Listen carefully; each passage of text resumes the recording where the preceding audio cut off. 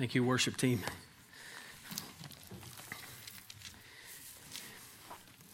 My name is Art Cash, discipleship pastor here, and it is my privilege to talk to you this morning about Ecclesiastes 11 and 12.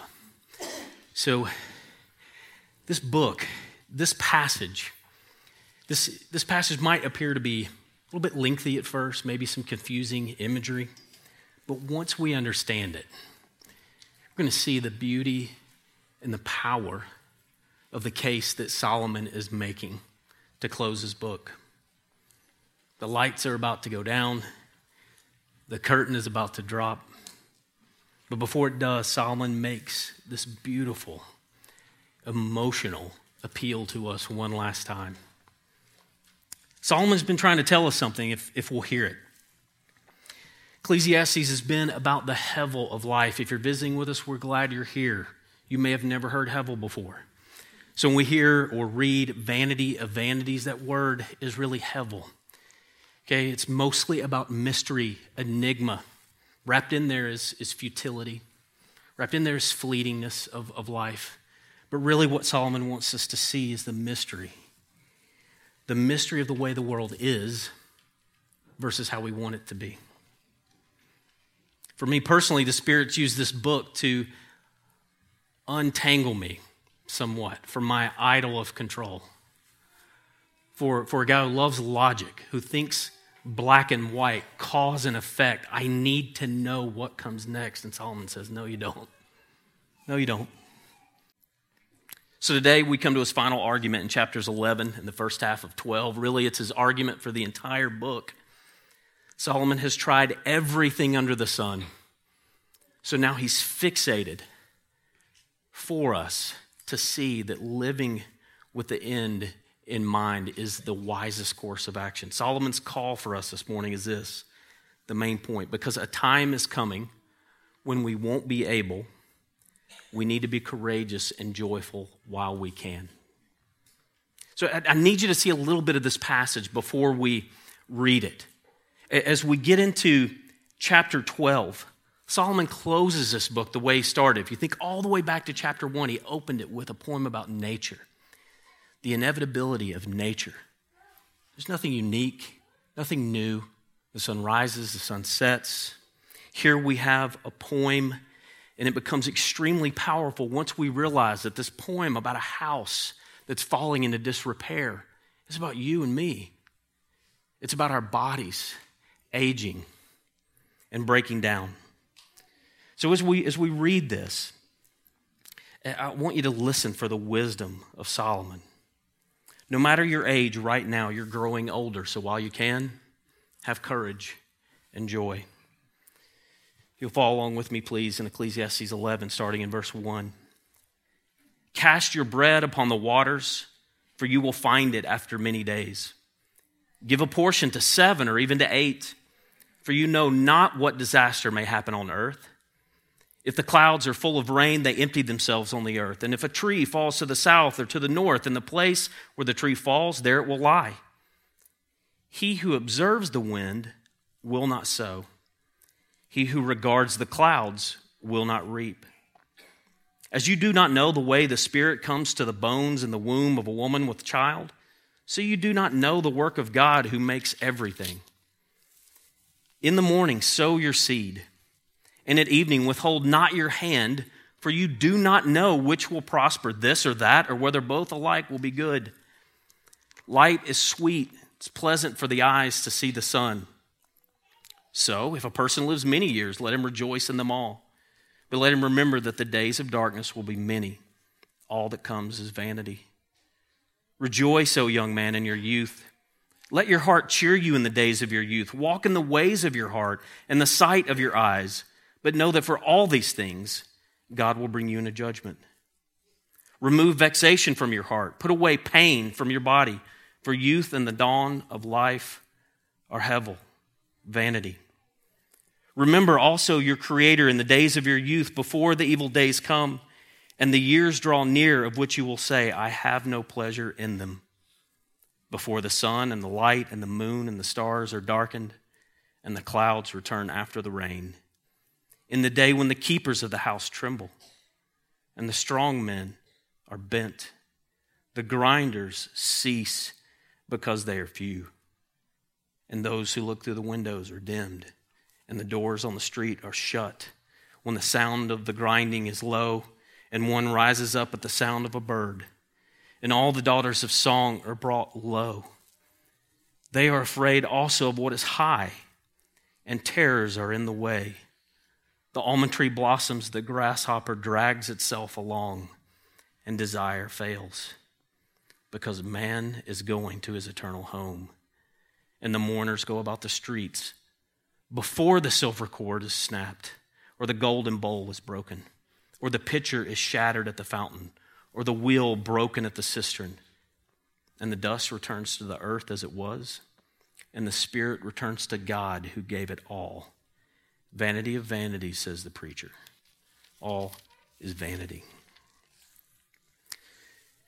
So 11 through 12 here, there is a chronological order to this passage. Have courage, rejoice, because you're going to get old. But since Solomon's motivation from this passage for courage and for joy comes out of our inevitable aging, I want us to start there. I want us to feel the poetry, the emotion of what Solomon is talking about. So you can, if you'll flip to the next slide, you can see the passage flow there. This is how we'll walk through it. 12, 1 through 8, and then we'll break up chapter 11. So chapter 12 starts with a command to remember your Creator.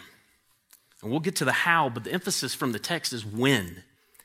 When are we to remember our Creator? We have a clue from the text 3 times in this section. Solomon tells us when.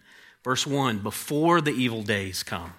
Verse 2, before the sun and lights go dark. Verse 6, before the cord is snapped, the bowl is broken, the pitcher is shattered. The point is, remember your Creator right now. And we've talked about this through Ecclesiastes. We've talked about memento mori, that you're mortal, you're going to die. We've talked about carpe diem and coram deo, seize the day before the face of God. We've talked about the bitterness of death, helping us enjoy the sweetness of life. So here's this new wrinkle right at the end of Ecclesiastes. The new wrinkle to the hevel of death is before we die, we have to grow old. Now, some of you are probably familiar with Face App, okay? I realize I've taken a picture of my face and all sorts of foreign countries now have my face. That's fine. Zuckerberg had it already. We're good. I'm fine with that. But if you've played around with Face App, we can laugh. And now, I don't know if you know this, but on the filters, there's old and there's cool old. Doug's like, I'm cool old. Yes, sir. I went with cool old because I figure if you've got your hat on backwards, that's the way it should go. And we can laugh a little bit at Face App, okay, at this filter that helps us see what we're going to look like. But we laugh because I think it's because we don't have to feel it. We can see it, and I can still feel 46, and eyes are starting to get a little weird, and the voice is starting to get a little weird, but I don't think I feel like I'm going to when I look like that. So there's some distance on it. But the decline of aging, it's coming. It's coming. That's what Solomon wants us to see. Any one of our brothers and sisters who serve at the assisted living ministry, they can tell you that if God allows it, we're going to reach a time where the lights go out. The zeal is gone. The desire to go on living disappears. Some of us will reach an age, some of you are already at that age where you've had to say goodbye to a spouse, to friends, maybe even to a child. The time that you're at the age where the time for dreams and goals, it's over. So here's the poetic imagery that Solomon gives us to describe this experience. In verse 3, the keepers of the house. Keepers of the house are strong. And that's our arms and our hands, and they go from strength, be able to hold, to grip, to work, to trembling. Our legs, they're the strongmen of the house. They go from being supportive of us to bent. The grinders, may be able to guess what that is. They're few, they stop working. Nobody tells you that once you get into 40s, there are these gigantic gaps that begin to happen between your teeth. There needs to be a list of the things that happen to you when you age. Our grinders are our teeth. The windows are our eyes. They grow dim. The doors on the street are shut. Our ears stop working. They can no longer hear work being done, but since it's so hard to sleep when you age, ironically, they can hear the songbird sing, and it wakes you up way too early before you want to be awake. The daughters of song, your vocal cords and your voice begins to deteriorate in verse 4. Verse 5, afraid of what is high. So a fall, we know this, a fall for an older person, it can mean significant injury. When a child falls, we're telling them to wipe it off, to get up and run on. An older person falls, it can mean great injury. Verse 5, still the almond blossoms. That's our white hair, if we have any left. Grasshoppers, they usually flit away when approached. When a grasshopper's dragging itself along, the end is near. Our fears increase as our desires decrease until we die. And then the mourners are in the streets for our funeral. The imagery in 6 and 7, whether it's a silver cord, a golden bowl, a broken wheel, shattered vase, it's something valuable, is finally giving way, encasing our life, and then finally it breaks and shatters. Our bodies return to dust and our spirits return to God. Vanity of vanity, mystery of mysteries, hevel of hevel, all is hevel. You see what we got to understand the poem first. We got to feel the weight of the imagery. We're growing old. It's inevitable. Solomon says, listen to the power and the poignancy of my poetry. Let this imagery penetrate. Our hearts are so distracted. They're so death-denying, so age-avoiding. He's saying, listen to me. Live in the moment. Treasure this moment. So I think about it like this. It is really hard for me to enjoy vacation. I'm that guy, all right? So from the time we're driving to Monday, Tuesday, man, I'm still wound up and trying to wind myself down. So Wednesday is good. And then I'm winding back up. Thursday, Friday, Saturday, I know what's coming. And so there's just like this, if I could just hang on to Wednesday. So if we're applying that to life, the average lifespan being 78 years, well, Wednesday was at 39. I'm 46 now, so it's already Thursday at this point. And the preacher would say, Art, what a backwards mindset. Stop. Regret looking back and looking forward right now. Suck the life out of right now while you're able. So 3,000 years before John Piper wrote Don't Waste Your Life, Solomon was telling those who would listen the exact same thing. The fact that we know our lives are fleeting, it gives us wisdom right now if we'll embrace it. So will you begin to live, or for some of us, will you continue to live with the end in mind? One wise old preacher put it like this: every word we speak and action we take right now is determining whether old age will be sweet or bitter, happy or wretched. So when we remember our Creator, before, while we can. But that when helps us with the how. How do we remember our Creator? If we're living with the end in mind, it will lead to courage and joy right now. In my mind, that seems wise, and that's the purpose of wisdom literature. It's practical, it's wise, it's a principle, it's true to the meaning of the passage. So I'm going to ask you to not do either or with me, but hold on to the and, okay? Our motivation is we are going to grow old. And for the Christian, we have an and. For the believer, we're not simply left in vanity of vanity. We're not left in hevel of hevel. We aren't left with just a solid principle of wisdom. We are given the person of wisdom.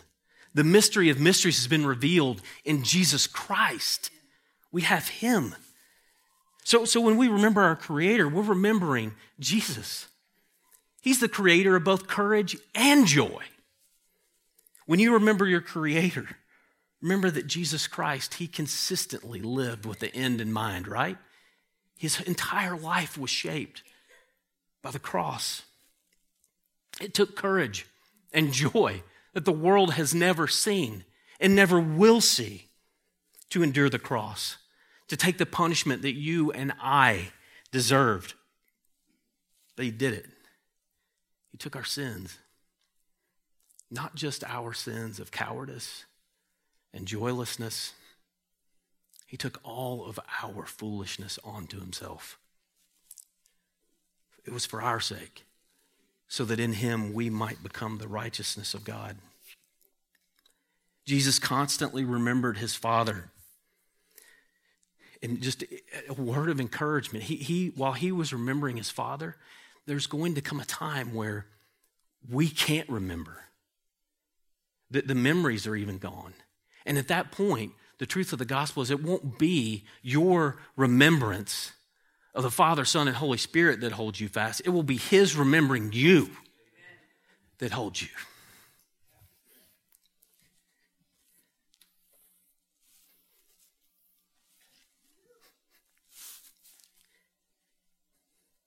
We don't just borrow from Jesus. We don't just look at him as, there's our example of courage and joy. We need to be like him. That's not it. By faith in Christ, the mystery of mysteries, Colossians 1:27, the mystery of mysteries is that Christ is in you. You're united to him by faith. By his Spirit, you can have courage and joy and live with the end in mind, because Jesus Christ did this for you, not only when you were unable, but when you were unwilling. And we've got to have that gospel indicative, the gospel truth, front and center. We need the wisdom principle, and we need the truth of who Christ is and what he's done for us, because the commands are coming. And we need to have this square of what Christ has done for us. So how? It means remembering Christ as our foundation and the wisdom that we're growing older. So we have the forever of Christ. We have our days are fleeting. It's anchored in our hearts. So let's look at 11. How do we move from caution to courage? Cast your bread upon the waters, 11:1, for you will find it after many days. Give a portion to 7 or even to 8, for you know not what disaster may happen on earth. If the clouds are full of rain, they empty themselves on the earth. If a tree falls to the south or to the north, in the place where the tree falls, there it will lie. He who observes the wind will not sow. He who regards the clouds will not reap. As you do not know the way the Spirit comes to the bones of that in the womb of a woman with child, so you do not know the work of God who makes everything. This is where my eyes are failing me. In the morning sow your seed, in the evening withhold not your hand, for you do not know which will prosper, this or that, or whether both alike will be good.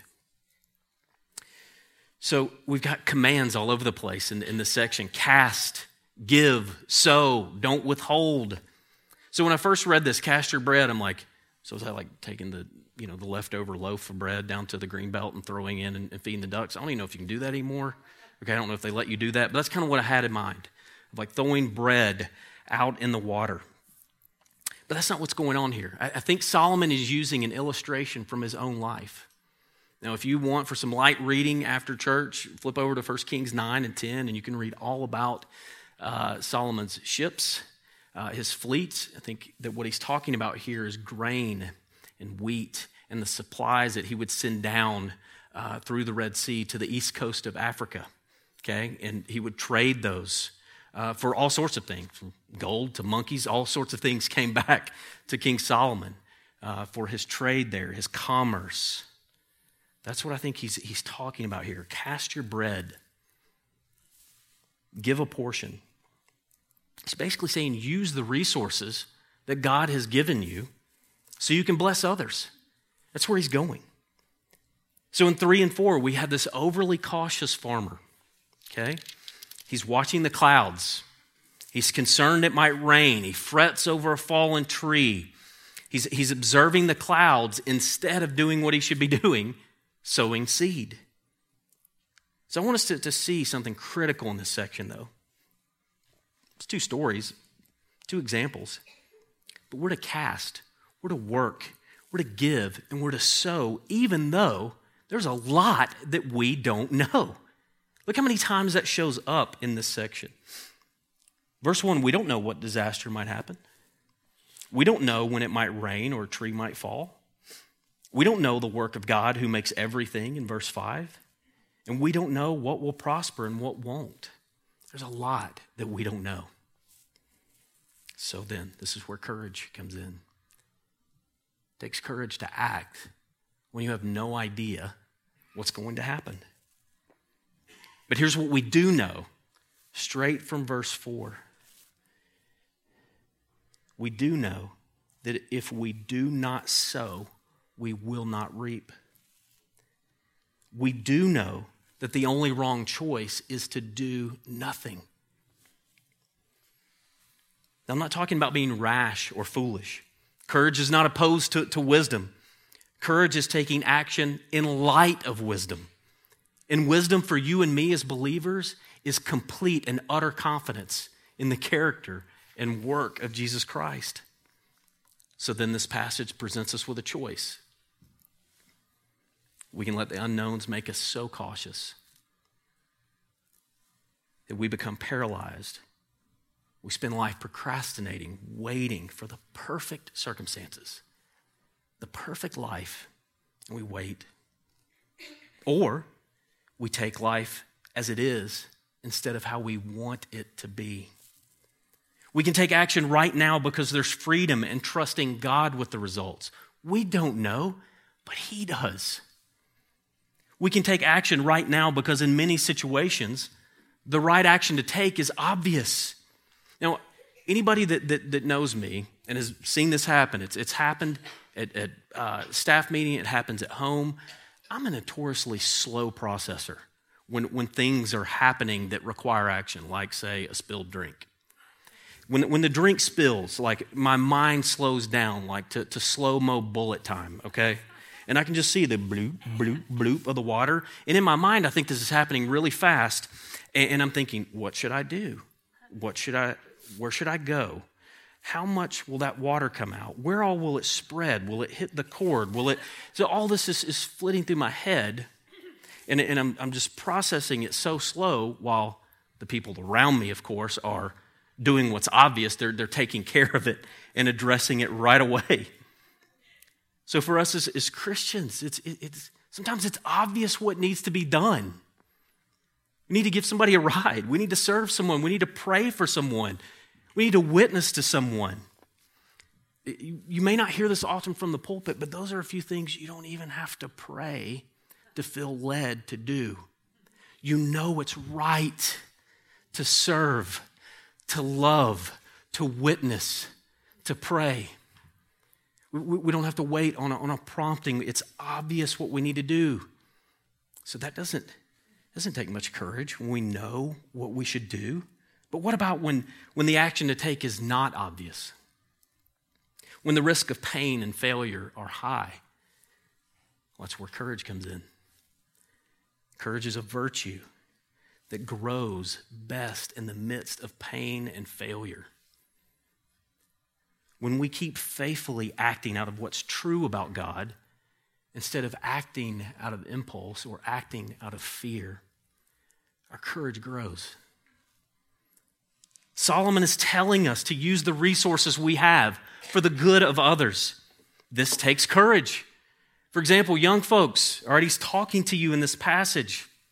The young person that's thinking about jobs, vocation, please stop waiting on the perfect career, the perfect job to fulfill you and pay you what you think you deserve. That mindset allows you to postpone generosity until you think you've arrived financially. Instead, have the courage to take the opportunities right in front of you. Do what you are gifted to do that will bless the most people. That's not settling for less. That's being faithful. Courage and vocation, it's not just for the young.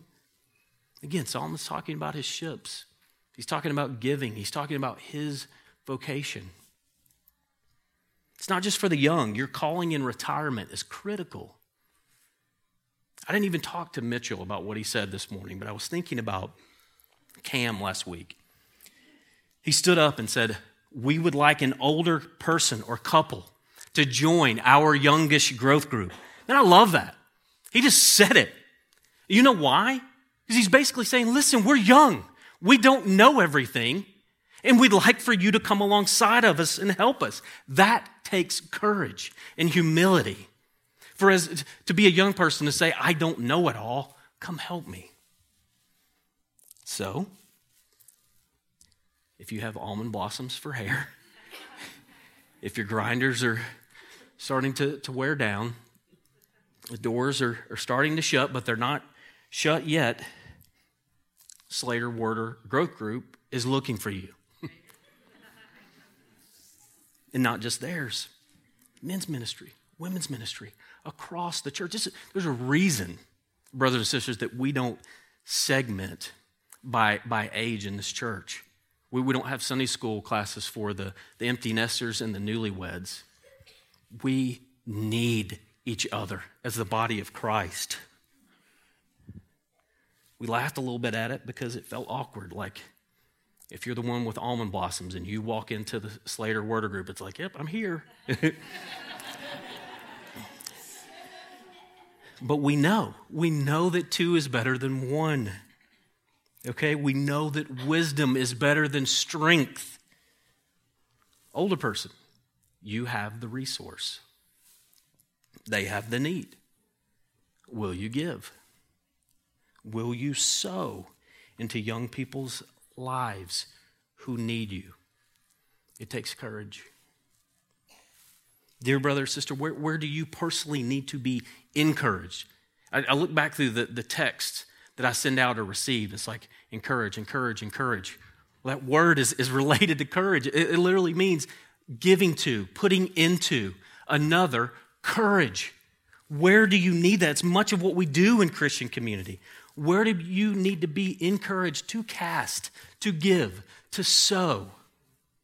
Who's the person in the cubicle next to you who needs to hear about Jesus Christ?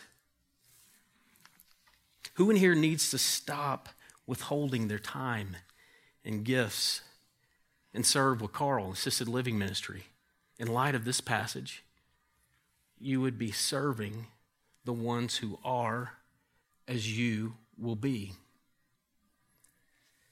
Some of you in here are called to foster children, to plant a church, to become a missionary, to branch a growth group, to mow a yard, to change a diaper, all for the glory of God. All of it. There's no divide for the Christian between secular and sacred. All of life for you is worship. You don't know what God will do with any of it.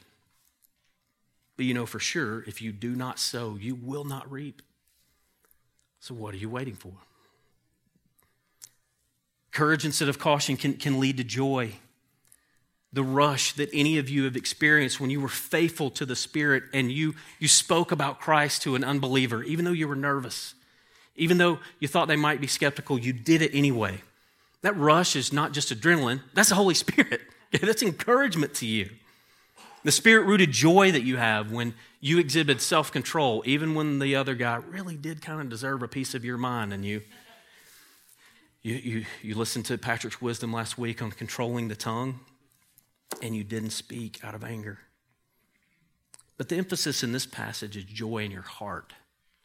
Okay, the second half here, 11:7-10, rejoice instead of regret. Joy in your life while you're able to enjoy. Let me read 7-10 for us. Light is sweet. It's pleasant for the eyes to see the sun. So if a person lives many years, let him rejoice in them all. But let him remember that the days of darkness will be many. All that comes is vanity. Rejoice, O young man, in your youth, and let your heart cheer you in the days of your youth. Walk in the ways of your heart, in the sight of your eyes. But know that for all these things God will bring you into judgment. Remove vexation from your heart. Put away pain from your body, for youth and the dawn of life are vanity. Rejoicing is commanded in two ways here. Rejoice in the many years, if you have them. Rejoice in your youth, if you're young. So it includes all of us, no matter where you are, how old, how many years, how young. Rejoice. For the days are going to be dark soon. Evil is coming. For a book that emphasizes the mystery, the darkness, the hevel of life, it may be surprising to see so much emphasis on joy. It'd be tempting to just write this joy off as, Psalm's kind of hedonistic. He sort of just did what he wanted to. He didn't hold his heart back from any pleasure. He just went the whole way. So, of course, he talks about joy and pleasure. It's not that simple. Almost every time that Solomon talks about enjoying, joy, rejoicing, it's connected to God. It's on the screen but behind me. All throughout this book, whether it's eating, drinking, toiling, gifts, a merry heart, family, life, enjoy it because God gave it to you. He's already approved what you do for the believer. And even when he's saying that it's not connected to God by name, he's implying that joy is the wisest course of action in your life. It shouldn't surprise us. The wisest man who's ever lived, he connects joy to God. The context through the whole book helps us make sense of verse 9. Because when I see verse 9, I'm like, hold on a second. All right, there towards the end of verse 9. Yeah, follow your heart, sure, but know that for all these things, God will bring you into judgment. There's the catch. I knew all this joy talk was too good to be true. Okay? That young man in verse 9, he's following his heart. We know the heart's wicked, so he's going to be judged. Got it. Systematic theology intact. I don't think that's what's happening. I don't think that's what's happening. We should read this piece on judgment with the whole of Ecclesiastes in mind.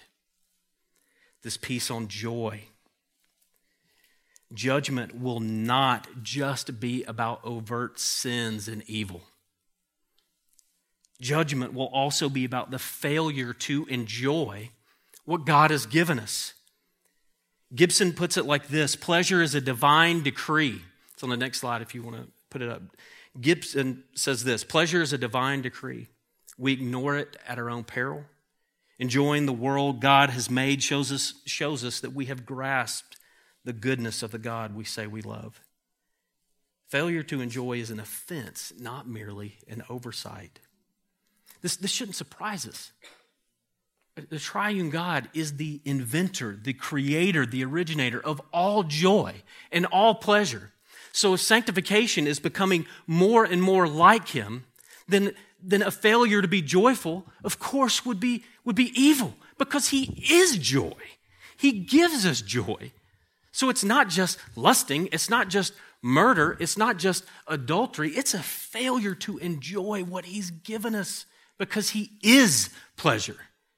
At his right hand are pleasures evermore. The more we become joyful, the more we become like the triune God. I know, I'm tempted right here. Big command, be joyful. take it back to the gospel, please. He has been joy for you. He gives his joy to you. Think back to Mitchell's illustration. I love this. So we're just going to press in that a little bit more, Mitchell, okay? It's a Slater-Werder sermon, okay? What's pleasing to the Father is for that child to tear into the wrapping paper and play with that toy with all his might, to use it like it was intended, to enjoy it fully. It would be displeasing to the Father for that child to just sort of sit back, maybe analyze the gift a little bit, think about what could be in the box, what could be under the wrapping paper. Maybe that child's spending more time upset that his brother got the gift that he wanted. So he's still not opened his own gift, not using it. He's wanting what his brother has. Maybe this child's inclined to open the gift, avoid the toy, and just pull out the instruction manual and read it cover to cover. Maybe memorize that puppy because it's good to know how to do it. Maybe the kid just likes to get on YouTube and watch other people play with the toy. Again, that's for parents of teenagers. All analogies break down somewhere. The point is, will we enjoy the gifts God has given us, or will we scorn them? Will we enjoy what God has given us or covet the gifts that someone else has? We enjoy the life that we have, the lot that God has given us, not the one we wish we had. We rob ourselves of joy. More importantly, we rob God of glory when we grumble about the gifts that he has providentially given us. Not to mention, again, hold Solomon's wisdom. We're aging. There's going to be a time where we look back. So right now, with the gifts that you have, are you sowing to regret or rejoicing? So I want us as believers to grow in joy. I want to grow in joy myself. I know sometimes I think of it joy too narrowly. I think of it like the fire extinguisher for life, that I only break joy out in case of an emergency. And here's what I mean, okay? So rejoice always. Again, I say rejoice. I'm just repeating, rejoice, rejoice, rejoice. I preset to myself when I'm disappointed, when I'm frustrated, when I'm hurt, when I'm angry, when I'm suffering. In everything, I've learned contentment or joy in Christ and plenty and hunger, abundance, and need. I almost always break that out in need, in hunger, not in abundance, not in plenty. Brothers and sisters, that's lopsided joy. It's not wrong. It's just incomplete. It's incomplete. So how do we start cultivating joy in the gifts that God gives us? In the passage, the heart is mentioned 3 times. Solomon's serious about the heart. Let your heart cheer you. Walk in the ways of your heart. Remove pain and vexation, meaning grief, from your heart. Our hearts, biblically, are who we are. So based in context here of all of Ecclesiastes, based on 10:2, you'll think back last week, Solomon's talking to the wise heart. He's advising the wise. More importantly, for the Christian, you've been given a new heart. That was a promise the Father made. It was a covenant promise sealed by Jesus Christ.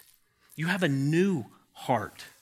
So we grossly overstate our case if we say the Christian heart is only deceitful and wicked. We greatly underestimate the work of the Spirit if we say we can never trust our heart. Listen, if you have new desires to serve, to love, to enjoy God, then you've been given a new heart. That's the work of the Spirit. That is the work that Christ died to secure for you. I would roll with that. So in that sense, in context, follow your new heart. How do we cultivate joy? C.S. Lewis, he talks about that all of us have this inner jailer. I loved that. I'm like, what is the name of that voice that tells me not to enjoy? The voice of skepticism that says, you know what, you're really kind of too old to jump in that mud puddle. You got too much to do. You've silenced the jailer. Good job, Edna. You've got too much to do to stop and enjoy the pleasure of a friend's company. The inner jailer says, mountains, wildflowers, sunsets. You've seen it. You've done it. Keep going. Maybe the inner jailer tries to be more spiritual than God.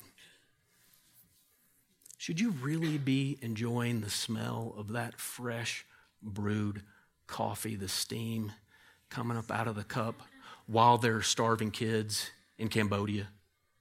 That's the inner jailer. Now, the inner jailer deals in either or. Christians, we get to deal in and. Can I be concerned about those kids and enjoy my coffee? Yes. Yes. The joys of the small things that are right in front of you. Right in front of you. By the Spirit, we need to silence the inner jailer. I'm not talking about your conscience. I'm talking about the inner critic who would convince you that joy is only for when you've earned it. That joy is something off in the distance that is only available after the next project, the next bonus, the next on and on and on. That joy is always around the corner. Someday you'll arrive at it, so keep going. Psalmists say, stop, wait, enjoy right now. For you thinkers and analyzers, for me, I need categories. I need labels. It helps me understand. So C.S. Lewis, he helped me this week. He gave me 2 new categories for joy, the joy of need and appreciation. So the joy of need, think about when you're driving down the road. It's late at night. The road is desolate. And we are talking about aging, so you got to go to the bathroom really badly. And you're driving down the road. And it's been 30 minutes, and it's just time. And then you crest the hill, and the lights of the restroom or the Mickey D's or whatever, okay? And you see it. What do you feel?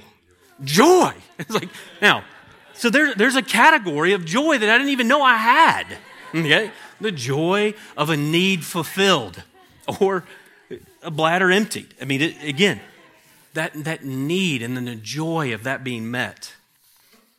Joy of appreciation. You don't need a redemptive storyline in a movie or a book. You don't need a soaring or inspiring piece of music. You don't need the feel of a puppy's fur against your skin, the laugh of a loved one, a newborn baby gripping your finger. You don't need those things, but when you have them, that feeling you're experiencing, that is the joy of appreciation.